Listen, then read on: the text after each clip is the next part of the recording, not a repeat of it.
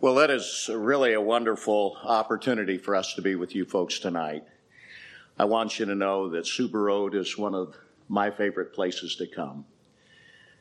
Not only because of the partnership we've had with you, but some of the dear friends that we have here and the ministry that you've had with us in the city. And so I would really like to begin tonight with the Word. And then as we have the opportunity at the end to show a PowerPoint to you, quite a few of you have been in the city. You know what we do. And we're very grateful for your partnership and your prayers and the teams. It means the world to us when churches send people. Of course, it means the world as the Lord funds. But when a church invests by sending their people, it just encourages our heart. And so thank you. Would you take your Bible and turn to the first page of the New Covenant? I use that term because the book of Hebrews does. The book of Hebrews speaks of the New Covenant, which is our New Testament. And then it references everything before it and calls it the Old Covenant. And old because it's shadow of the new. And the new is the reality. And of course, here in the opening pages of Matthew, we have the text that deals with the first coming of Christ. And then, of course, in Luke chapter 2. And so I would like to speak tonight from Matthew.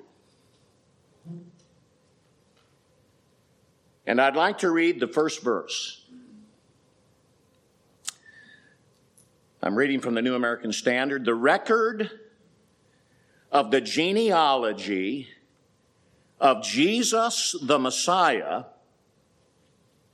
the son of David, the son of Abraham. Now, why does the New Covenant begin with a reference to David and Abraham? And then as you continue to read this genealogy, why is there such a focus on David being the king?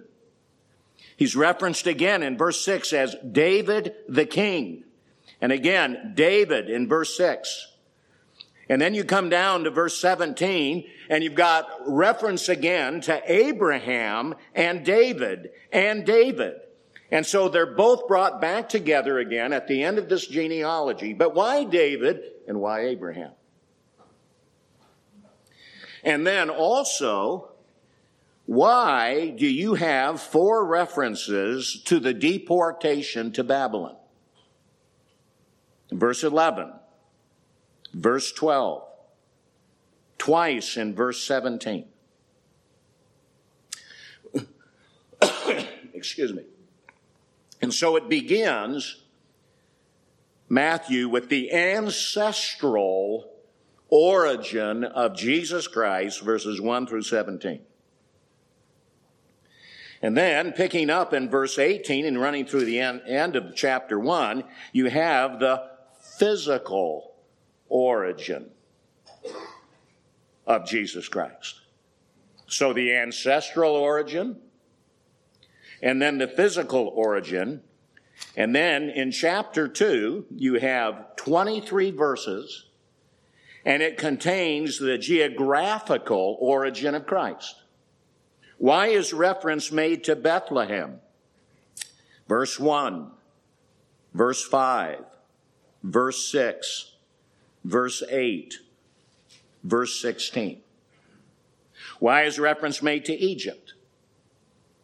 Why is reference made in verse 23 to Nazareth, but specifically verse 18, a voice was heard in Ramah?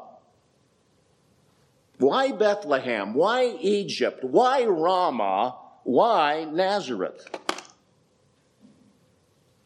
His ancestral origin, his physical origin, and his geographic origin.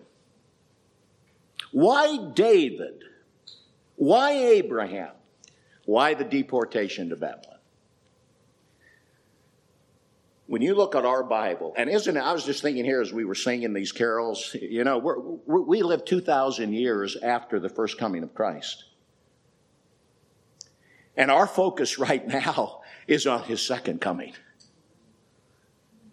And we are like saints of old that we're looking forward to his first coming. And the promises of that coming are what tie the Old Testament scriptures together. Our Bible begins with God dwelling with man in the garden. The second to the last chapter of our Bible ends with God promising us that he is going to dwell with us forever. That's a covenant promise. And God wants us to know that he is a covenant-keeping God. The promise that he was going to dwell with us forever is woven through the pages of the Bible when he directed his people to pitch a tent right in the midst of their camp, where he would teach them through the tabernacle, which later became the temple, that he's going to dwell with us. And then the very coming of Christ was God dwelling with us, Emmanuel with us. But there is a greater day coming for us. There is a day when we are going to be delivered from these bodies of sin and death. I am tired of my sinning. Are you? Are you tired of this old body approaching death and getting weaker, and you're discovering parts of your body you never thought of before? There's more than a pain in the neck. But the day is coming, my friend. It is ours. We will participate in it. And we will gather together with the saints of all the ages, and we will dwell in the Father's house. And the Lord's been putting on a room to the Father's house, and he's been doing it for 2,000 years. I'll tell you, if you want to visit me in the Father's house, you'll walk in the front door of my whatever it's going to be. And can you imagine me having a waterfall in my front room there?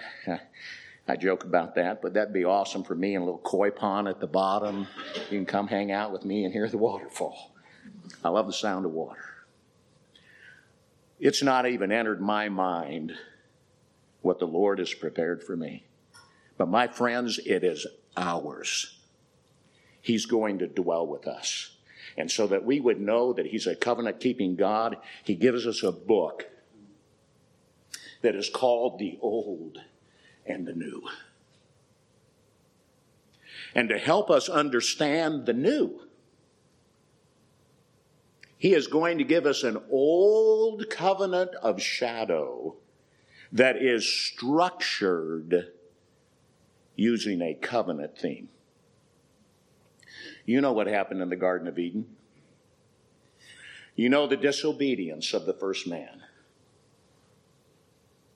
And you know the curse that came to humanity. You know the death sentence that God pronounced when he said, the day you eat, you will die. And dying, you will die. And so the heart of humanity cried out for a reversal of that. When will the curse be reversed, and who will reverse it? But God promised in Genesis chapter 3 and verse 15 that he was going to send the seed of the woman. And the seed of the woman would crush the head of the serpent. What a promise that God made. You know, the story of the Bible is the story of two men, Adam and Christ. Doesn't Paul tell us that? 1 Corinthians chapter 15, he calls Adam the first man, and he calls Christ the second. And he also calls Christ the last. Two men and the people that they represent. And that old shadow is a picture of what it means to be in Adam. And the inability of humanity to keep the covenant demands of God. But the new is the story of what it means to be in Christ. And power through the Spirit of the living God to obey. So you start reading the Bible. And you come to the story of the flood, where God had to destroy all of humanity and in his grace save 8 people. Why didn't he wipe out Noah and just start all over again? He could not, and he would not. For he made a promise in the garden that he would send a Redeemer to reverse the curse, and the Redeemer had not come yet. And so he spares one man, not because that man was righteous.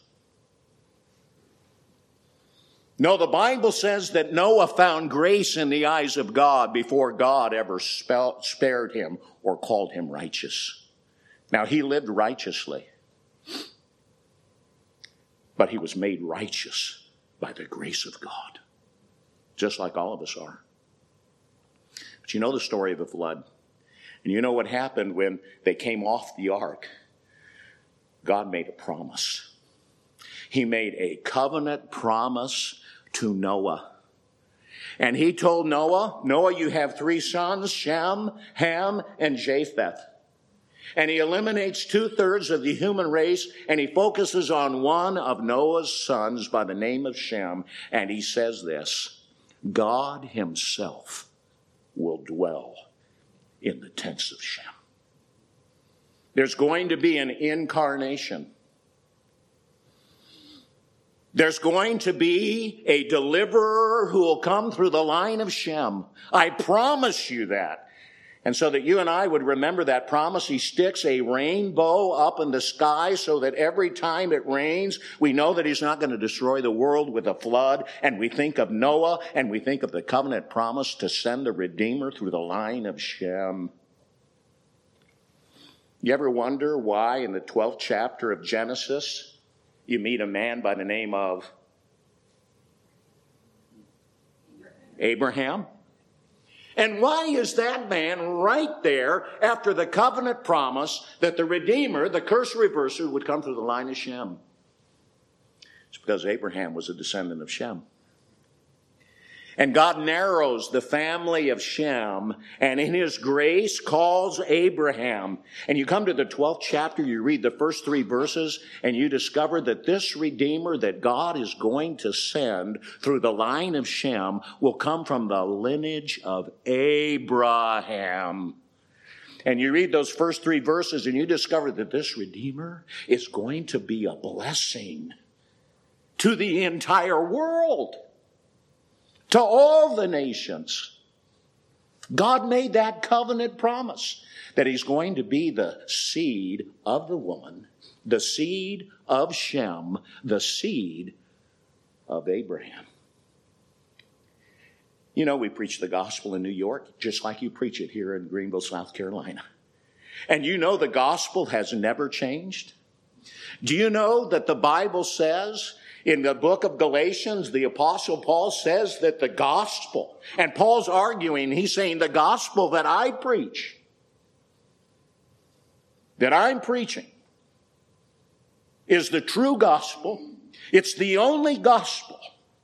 And then he tells us that that gospel was preached to Abraham.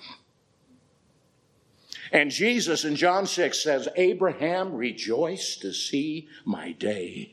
And he saw it. Abraham knew the Redeemer was coming. Abraham knew that the Redeemer would be a descendant of his.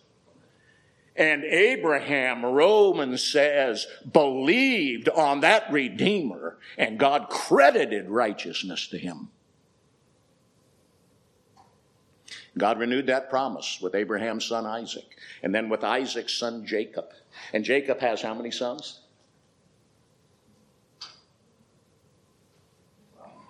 Well, no, you don't let them talk back to you, right? Well, I want you to help me preach the sermon, so, He has 12 sons. And God determined that one of those sons would be the one from whom Messiah would come. And what son was it? Judah. And in Genesis 49 and verse 10, the Bible says that a scepter shall not depart from Judah until Shiloh come. And unto him shall the gathering of the people be. Can you imagine when all the saints of all the ages are gathered together with the Lord? When He returns? What a day that's going to be, my friends. So yes, He'll be the seed of the woman. He'll be the seed of Shem. He'll be the seed of Abraham. And He's going to be a blessing to all the world. And we continue to read our Bible. And you come to the story of Abraham's family. That's basically the rest of the Old Testament.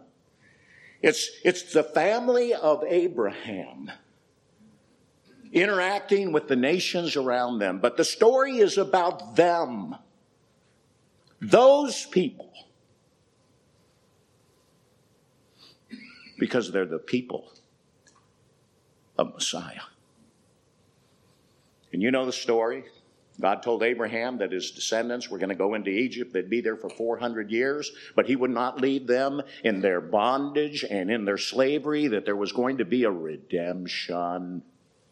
And you read of that in Exodus. And it's in Exodus chapter 20 that God initiates the Mosaic covenant with His people. He's redeemed them. They're at Mount Sinai.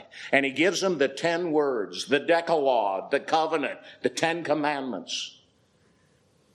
And God tells them that if they'll keep those 10 words, it'll be their righteousness. You know, you find the 10 commandments repeated a second time in Deuteronomy chapter 5. The first generation didn't want to enter Egypt because of the land of Israel, their inheritance, because of their unbelief. They didn't get in because they did not believe. No person will ever receive an eternal inheritance apart from faith in Christ. That generation dies off. The younger generation is ready to enter the land. He comes to them a second time and gives them the covenant demands, Deuteronomy chapter 5. And then in Deuteronomy chapter 6, you read the very last verses that if you're careful to keep all of these words, all of the law, it'll be your righteousness. And then you continue to read the book of Deuteronomy. By the way, it's one of my most favorite books. Do you know that the book of Deuteronomy is one of the most quoted books in the Old Testament? And one of the most quoted books in the New? And remember the Lord when He's facing the devil, not in the garden like the first man, but He's facing the devil in the wilderness. And He quotes from one book. What book does He quote from? Deuteronomy, the book of the covenant. You read that book very carefully, and you come to the end, and Moses is dying. And he tells the people, you are not going to be able to keep the covenant. Because you need a rebirth, basically what he said. You need a heart change. You need a regeneration to be able to obey God.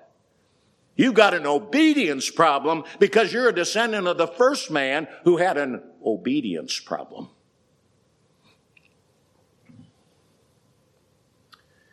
Found in that book, God says this: if you do not keep the covenant, I'm going to scatter you among the nations of the world. You ever read that in Deuteronomy? Where are the Jewish people today? They're scattered all over the world. My friends, as a testimony, number one, of the veracity of the Word of God. But it is a testimony of the inability of any man to keep the covenant. There is no person who's ever going to be saved by keeping the law. You need a perfect obedience to the covenant. And no one's going to get into heaven unless they're as righteous as God is. I'll never forget the first time I heard that from Jesse Boyd when I was here as a student. The first time he said that, something inside of me said, now wait a minute, that just ain't right. But it's right. You see, to dwell with the eternal God forever who is holy and righteous, it takes obedient children, and none of us are. And so here we have the first 5 books of Moses. They've taken us from the promise in the garden. They've taken us from a descendant of Shem. They've taken us from the seed of Abraham. It's given us the Mosaic covenant. And then what follows the first 5 books? The book of Joshua. Yeshua, the book of Yeshua. Could Moses take the people into the land? You mean the great lawgiver could not take them into their inheritance? Who took them? Yeshua. And don't miss that. Only Yeshua HaMashiach can take any of us to our inheritance. What follows the book of Joshua? Judges. Now this is how you start to read the shadow book, the Old Covenant. You take a pen in your hand and you start reading the book of Judges. And as you read, you start to notice every time a reference is made to the Mosaic covenant. And right in the margin of your Bible, which commandment is being broken? And by the time you end the book of Judges, every single one of the 10 words the covenant demands have been broken. And yet they're in the land. They can't keep the covenant. Judgment is coming. They're going to be scattered. And then we continue to read the historical sections of our Old Testament. And then we read the major prophets and we read the minor prophets. And what of everything that could have been written about, everything that could have been said, every revelation God could have given us in that section, he focuses on one thing. And if you read carefully your entire Old Testament, he's going to highlight the inability of man to keep the covenant. It's a history of their sin.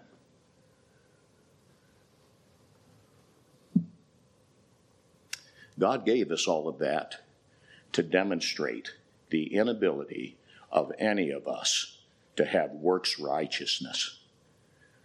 But then there are 2 major events that are focused on in the Old Testament besides the Exodus. What are they? 2 major events in the history of God's people. What were they? You'll see it, that the entire structure of the Old Testament focuses on these 2 events. Take a guess. Exile. Deuteronomy. You don't keep the covenant, I'm going to scatter you. And in 722, after the kingdom is divided, Moses, the Mosaic covenant, God comes along to David before the division, and God promises David that he's going to have a seed. And his seed will be the Redeemer. In Psalm 110, one of the most quoted Psalms in all of the New Testament, David turns and he says, my descendant is none other than my Lord. My Redeemer, the one who's going to be my seed, is the Lord. In incarnation again. Promised to Noah, promised to Adam and Eve in the garden, promised to David, promised to Abraham and the one that would have an everlasting kingdom. And then David's kingdom is divided, the north and the south. But in 722, 10 of those northern tribes go into captivity. Read it in the book of Kings. Read it in the book of Chronicles.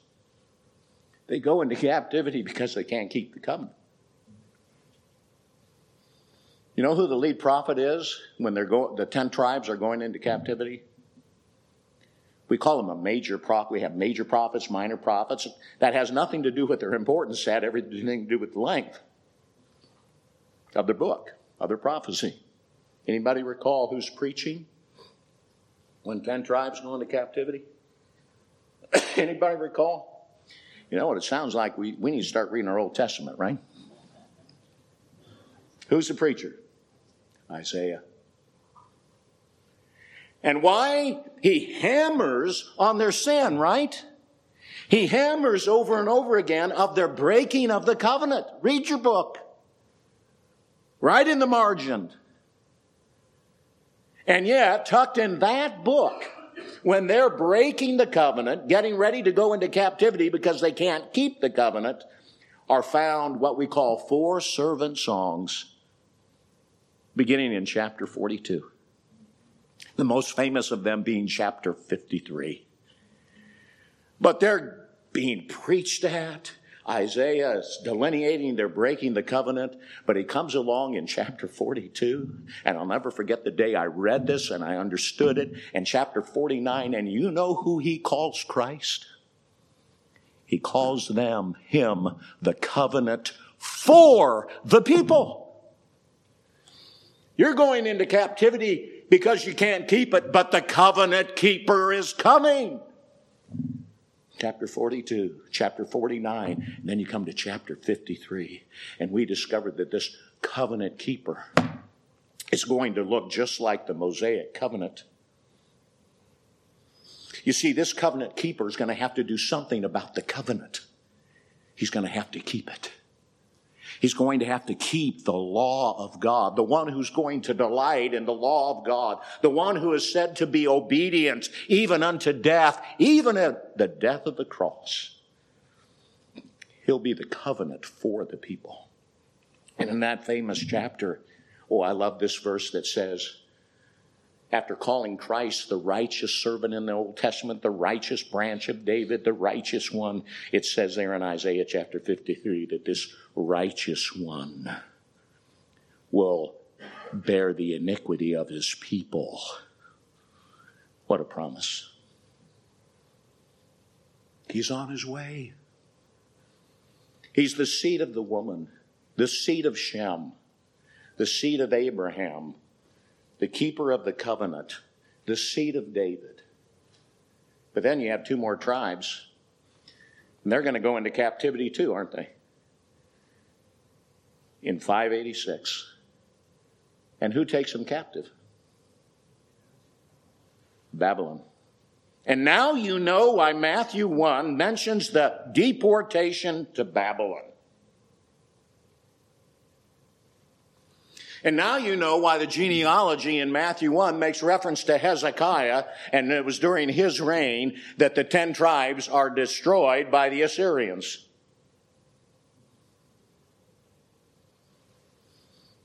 But who's the lead preacher in 586?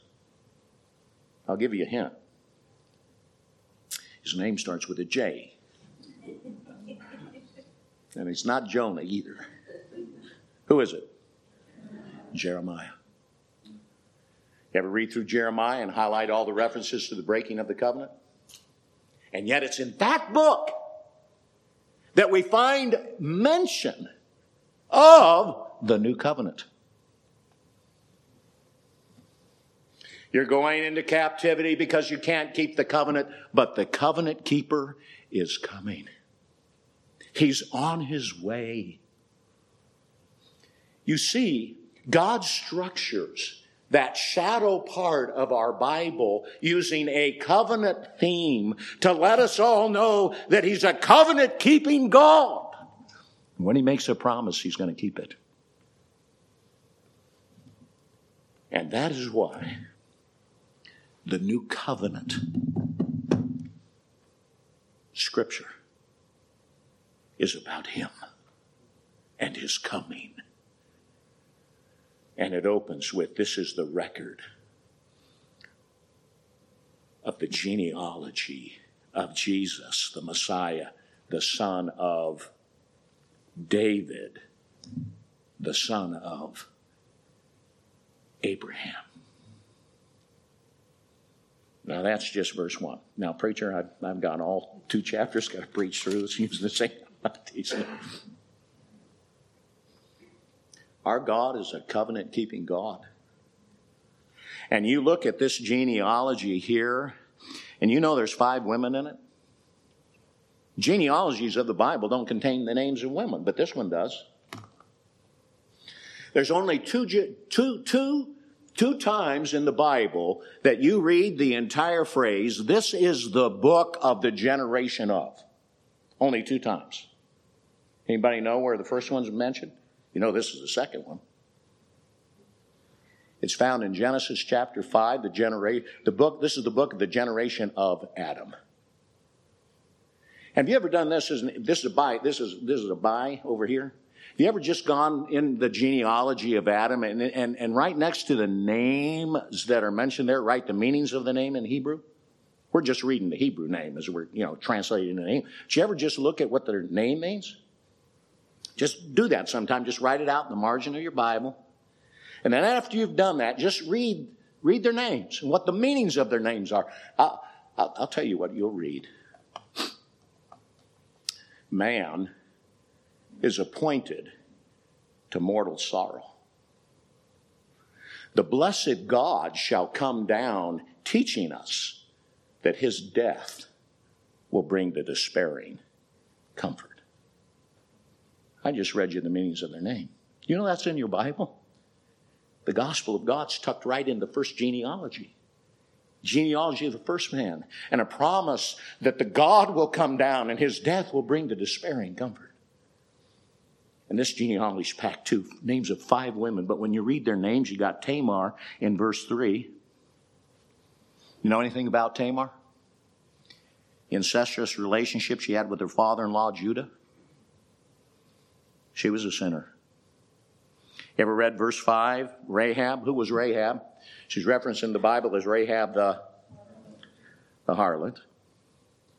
How about Ruth? We've got a book in our Bible called Ruth. In verse 5, when you read Ruth, you're reminded in Genesis chapter, I think it's chapter 19, that she's a Moabite, right? In the book of Ruth, she's a Moabite. You know where the Moabites and the Ammonites came from? An incestuous relationship between Lot and his daughters. And so you think of that when you read that. And then you come down to verse 6 and you read Bathsheba. And you know the story of Bathsheba and David. And then there's a 5th woman in the Bible, and she's in verse 18. And it's Mary. And no, Mary is not the co-redeemer. Mary is not the co-mediator. No. Mary never mothered God. She mothered the humanity. And then you read in Luke's gospel that Mary writes a little song and she says, I need God to be my Savior. Now, women, just unless you think I'm picking on women, a lot more men in this genealogy are women. If you go back in the Old Testament and read about all these men, guess what? They're all covenant breakers too. So I've got a list of the generations of Jesus the Messiah. And it throws me back to the covenant promise God made to Abraham, the covenant promise he made to David. And it then gives me a list of men and women who are all covenant breakers, not covenant keepers. And then I find Hezekiah, and I think of Israel taken captive in 2 Kings chapter 17. And then I've got the deportation to Babylon. And you know what I've got? I've got sin. The sin of the people. The people who are a descendant of Adam, the first man. A people under the curse.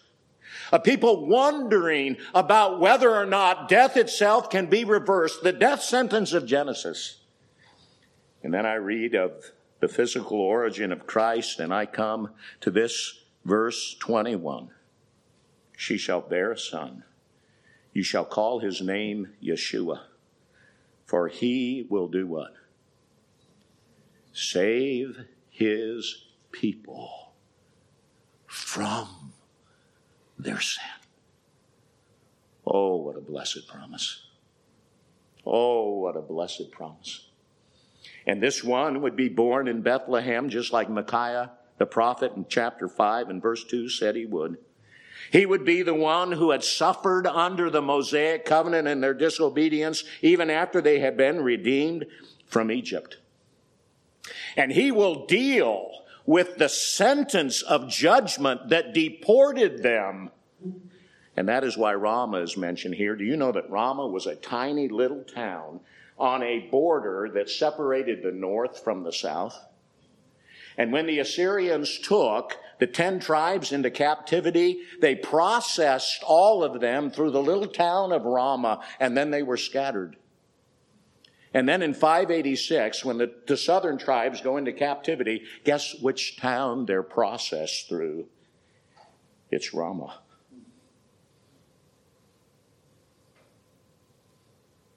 And the hearts of the people are heavy. Is there anyone who can come and reverse all of that? Oh, yes. It's Yeshua. The one who is the seed of the woman, the one who is the seed of Shem, the one who is the seed of Abraham, the one who can keep the Mosaic covenant and then be a substitute facing the judgment of God, pictured in all of those animal sacrifices. The one who is our peace offering, the one who is our trespass offering, the one who is our sin offering, the one who knew no sin, that was made to be sin for us, that we might be made the what? The righteousness of God in him. Are you in him? The story of the old is the story of those who are in Adam. The story of the new is those who are in Christ. Are you in him? For the promise of God is that if you will call upon the Lord Jesus Christ, that he can save you from your sin. All of its effect, all of its curse. He saves. He's the one that can take us to our eternal inheritance, into the land of promise. He's the one who can deal with our sin. And that's exactly what he did at Calvary. And my friend, you cannot separate the Garden of Eden, where the death sentence was pronounced, from Mount Calvary. And you'll never understand Mount Calvary until you understand Genesis chapter 3. Where it was on the cross, where he was made to be sin for us. Where that death sentence was satisfied.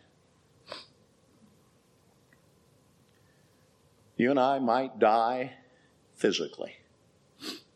But I hope that none of you in this room will face the second death. There's a reference in the Bible to the second death, and it's a death of eternal separation from God. Not dwelling with him forever, but separated from his presence forever.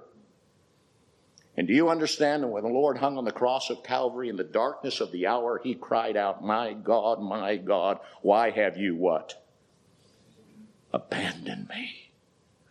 Do you realize at Calvary our Lord suffered an eternal death sentence of separation from his Father? Abandoned by his Father so that you and I wouldn't be. But you know what the promise of the new covenant is. For you've read it. You've read it in Jeremiah 31, or you've read it in Hebrews chapter 8 or chapter 10. And oh, I love the terms of this covenant. I love the work of this covenant keeper. I love his work and that covenant because God promises me in that covenant that I'm going to be his people.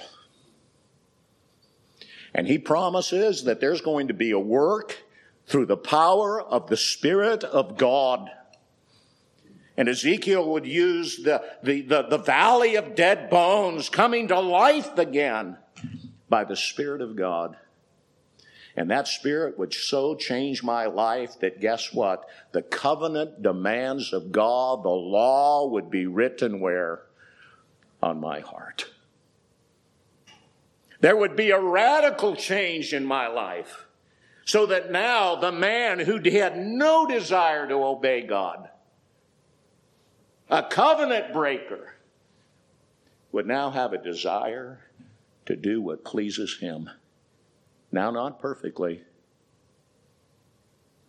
I don't obey perfectly. I don't. And if you knew me like God knows me, you'd probably cross the street when you saw me coming. But I'm thankful that Jesus did. And I'm thankful that on the cross of Calvary, he took all of my sin, all of my disobedience. And how can we continue to disobey when the thought is that my disobedience caused him to be separated from God forever? In those 3 hours, he took my eternity of separation. But I've learned this: the promise of his Spirit enables me to obey. When you're getting ready to sin against the covenant, just stop and say, Spirit of the Lord, I need you right now. And he's here. He's here with us. We're not orphans. We're waiting for Christ to come the second time, but we're not orphaned. His power is with us. And now we can be a people waiting for Christ, waiting for that eternal inheritance, waiting for that home to live in forever,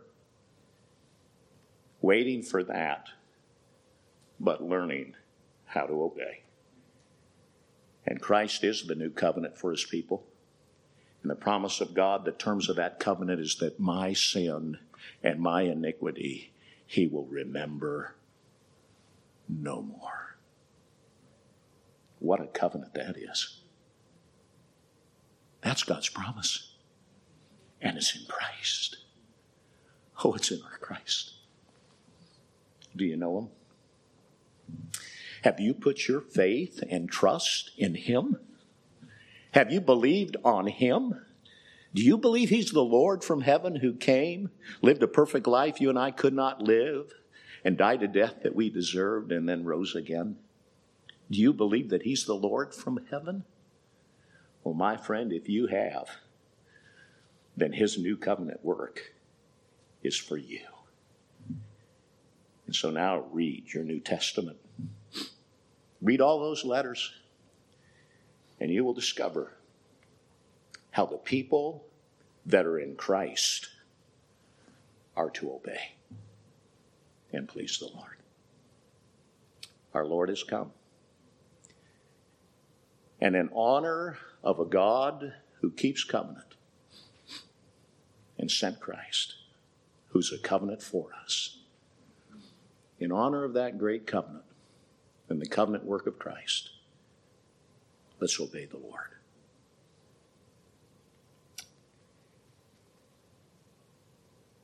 This is the book of the generation of Jesus, the Son of David, who will have an eternal kingdom that you and I will live in forever. And he will be king on the throne and will live in the Father's house. The Son of Abraham, the one who can deal with the deportation and deal with our sin. Thank God for him. He's come. That's what we're celebrating this time of the year. Well, the Lord bless you. I want you to know we can still do what we do in New York. I won't show any PowerPoint. We still have 5 evangelistic services. We preach every week. We still distribute a pantry to the poor. The year before COVID, Trader Joe's donated $3.9 million retail to Covenant Mercy Mission. This last year during COVID, they donated $2.5 million retail to us. Just had to sign the papers a couple weeks ago. And that love of God for our neighbor is bringing them into the building. Pre-COVID, we had 350, 400 people a week. Now we only have about 250 people coming. They're still afraid to come. We still have Sunday afternoon church service for believers. That's down too. We still have a lot of our older people that are just too frightened to come from their home. And maybe that'll change here soon. But we still have our mission teams coming. I look forward to when you folks can come again. We've got some beautiful accommodations for you. All of you aren't sleeping on the floor anymore on air mattresses. We do have some nice bunk beds and a nice little hospitality suite with a refrigerator and microwave. And we're trying to, dress it up a little bit better and make it comfortable for you. We had a church last summer that came for 6 weeks in a row, and now they're sending a different team every month until next summer. And so a small group will come in, and they've been a tremendous help to us. They don't spend a whole week. They spend from like a Thursday through a Sunday. Maybe some of you would like to come. Maybe some of you would like to bring your family. We have a small group, so we could have someone come every week and help us. We wouldn't mind that. We do have our internship program. I have 2 new interns coming in for the spring semester, 2 ministerial students, the Puritan Theological Seminary up in Grand Rapids is test piloting a program with us. They have a huge grant that they would have access to if they can dovetail ministerial training with practical ministerial ministry in an inner city. And we qualified. So this is a test pilot. And we learned, Mark and Trish, you can appreciate this, when Jake and Chad were with us, 2 of them at a time. And by the way, your son and Chad and my daughter kept the pantry open during COVID. We never shut it down. They had nothing else to do. They couldn't get around the city. They couldn't hunker down. They had kind of hunkered down and work, and they worked. The 2 of those men picked up all of our food from all of the stores. 3 of them sorted all the food. 3 of them distributed it every week on Wednesday and Saturday. And I hunkered down in the basement so I wouldn't get COVID. My wife got it in Indiana a little while ago. She had to leave New York to get it. But we still have that program. And I owe so much to those 2 men. And I discovered that it takes 2 men to be there, not a single intern, but 2, so that they have fellowship and accountability and can do things together. So we're going to have that program. We've had 35 different interns come through our program in the past 17 years. And if this works out, we could see interns every summer, every fall, till the Lord comes. And so we're thankful for that. So all that goes on, and you know that's your investment. That's your ministry in New York. And because of your giving, you have been giving to us for, I think, about 20 years. Been a long time. You folks helped us lay the foundation. You helped us when we went to New York and there was a $3 million debt and a small building. You jumped in there with us. You folks took a special offering for that too. I want you to know now we're out of debt. There is no debt. It's gone. We're not in that building. It took the sale of that building to get out of debt, but God brought us across town in a building 2.5 times the size of what we had on the other side of town. The debt is gone. And they opened up their space to the New York Gospel Ministries and the Covenant Mercy Mission and Manor Church, and they told us initially it was going to be for 20 years. You know what God did? That building's owned by a board of 7 people, and God put 4 of us on that board. We're the majority voice. We don't even talk about 20 years, okay?